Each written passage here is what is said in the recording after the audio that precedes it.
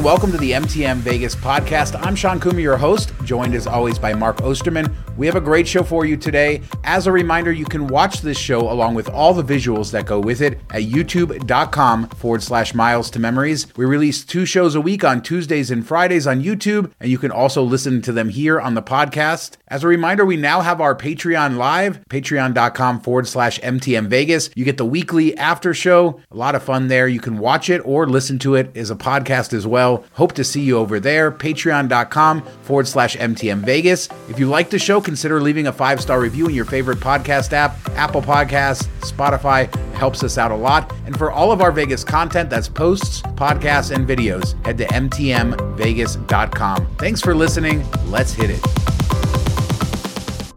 Mark, did you see that picture of Justin Timberlake and Jessica Biel leaving Fontainebleau's opening? He had just performed for the first time in many years, and he went back to his room, and it was at Wynn. He shared it on social media, and everybody quickly figured out he wasn't staying at Fontainebleau. Yeah, there was no blue carpet. I mean, it could have been the suite level with the weird colored carpet that kind of somewhat matches Wynn color. I don't think it's a big deal. I mean, Adele stays at Wynn, even though, she's working for Caesars. They weren't open, when he was there earlier. So I could see maybe them wanting him to stay there, but maybe they just couldn't get it all together. I'm guessing they were fine with it. But did you see what Wynn tweeted out or put on Instagram? They said where everybody ends up with that picture, just reminding everybody that Wynn is indeed the best luxury resort hotel in Las Vegas. I mean, that felt kind of like a Resorts World type move, didn't it? Yeah.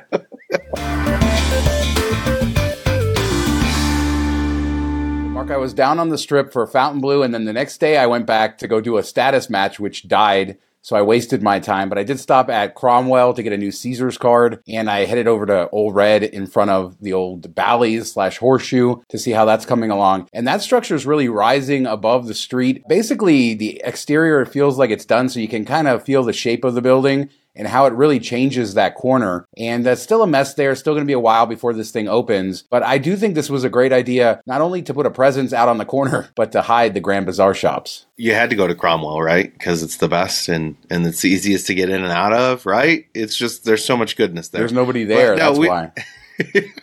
Hey, another win. I think that's good. I'm okay with that. We saw that when we were driving down the strip when I was there a couple weeks ago, and it is like right on top of where you walk, which I don't know. I'm kind of a little bit over that, where you feel like you're impeded on as you're walking down Boulevard and have these buildings like growing up right next to you. It just seems like you're losing a little bit of space and perspective. It is great to block those bazaar shops. They look terrible, but you're losing a little bit of openness, which I think hurts. And I'm looking forward to seeing what it's like when it's all done. I think it'll be a really cool spot.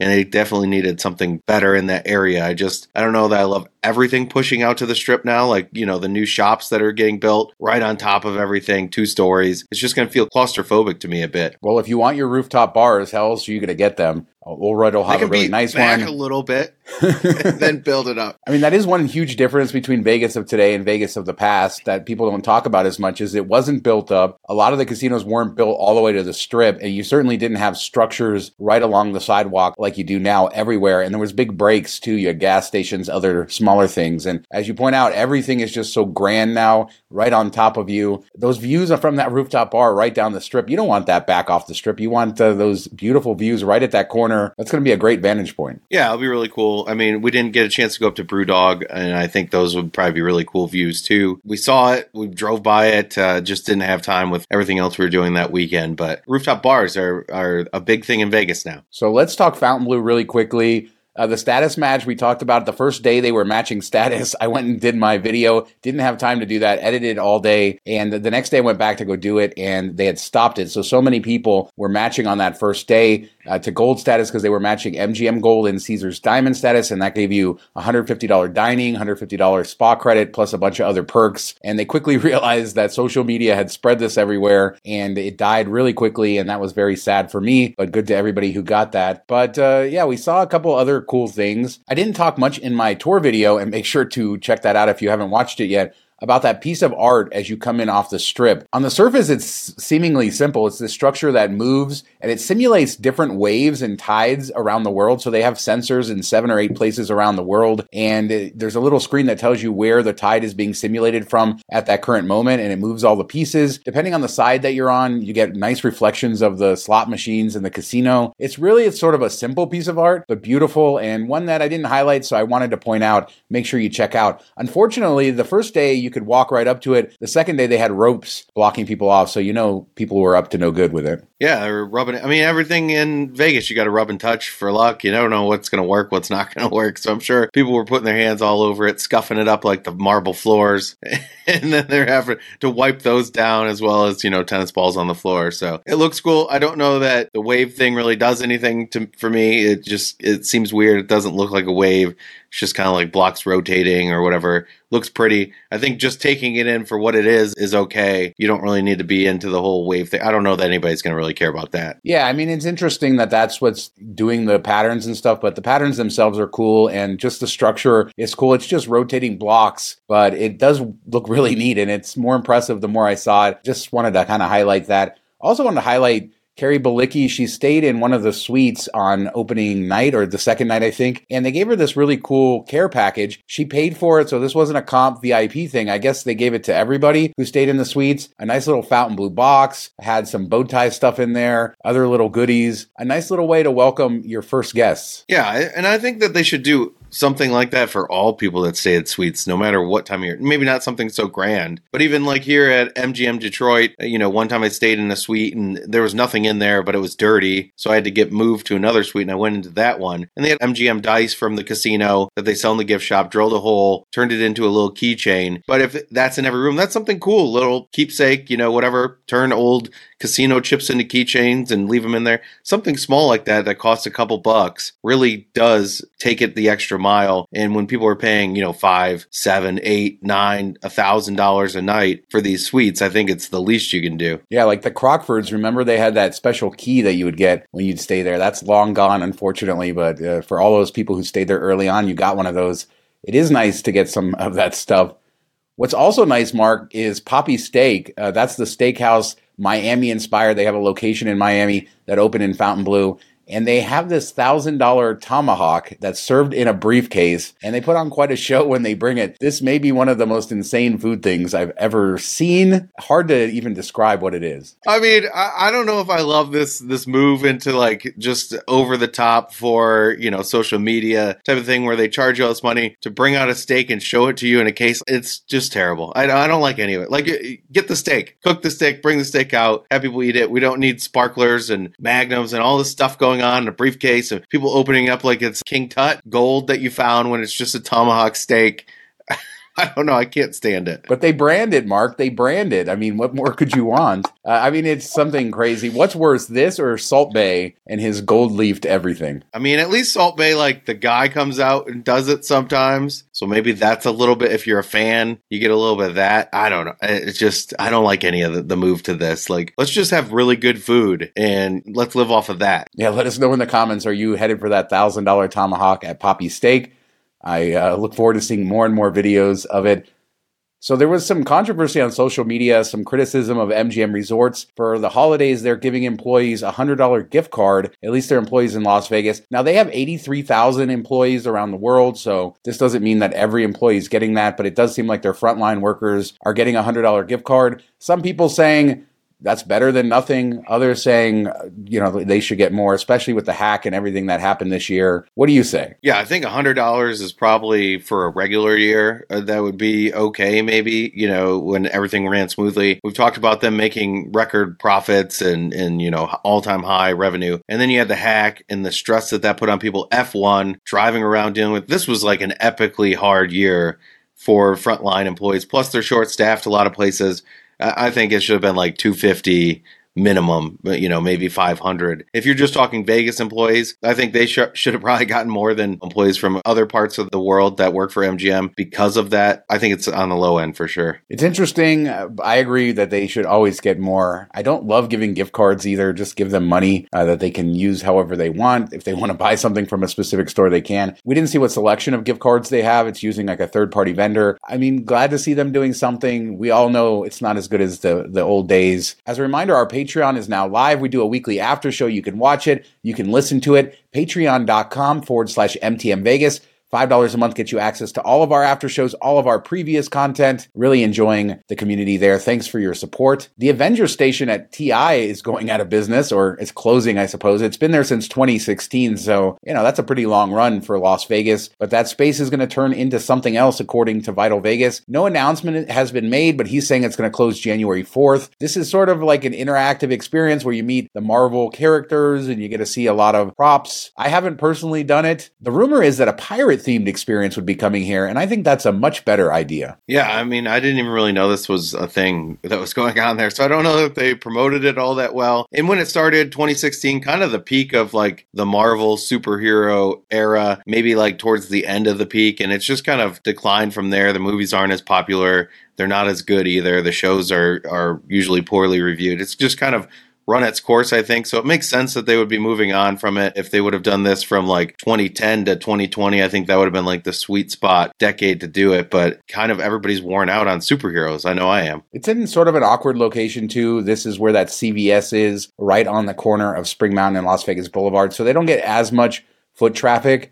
But like I said, it's been there since 2016, so you can't say it hasn't been successful. Everything has its time. The same company that is running it is going to keep the space, so whatever comes next, they will own. So it just seems like an evolution of that. A pirate-themed something, that's what we need. Bring more pirates back to TI. Phil Ruffin, come on. Theming is the future. You're not going to compete with Fontainebleau on design alone, right? You need theming, you need something special. And a full-on, like, dress up like a pirate on the Las Vegas Strip. Yeah, that's what I'm all about. You're just hoping another Pirates of the Caribbean ride comes here, don't you? Yeah, we got space for that. So Rio is sending out offers to people. We talked about how I got like $10 Frio play in the past. We're not big Caesars players, but I received reports this week from two different people who got emails with 3 free nights midweek. They had to pay resort fees, so there might be other versions of this offer, but these are people who never signed up for Real Rewards. They're just getting targeted based on their prior Caesars stuff. So check your emails, see if you got anything. I don't know if people really want 3 free nights at Rio, but their new rooms are online. A lot of them are, so you should be able to get one of the new ones. Yeah, I think that's great. You get to check out the properties, see if you like the new rooms, see what other updates they're coming in, and not spending any money out of pocket midweek when it's slower. So it's smart on their part. So I think this is good all around. Good for them, good for us. Hopefully a lot of people out there got targeted for it. Yeah, I mean, give it a try. You got that Brontosaurus table.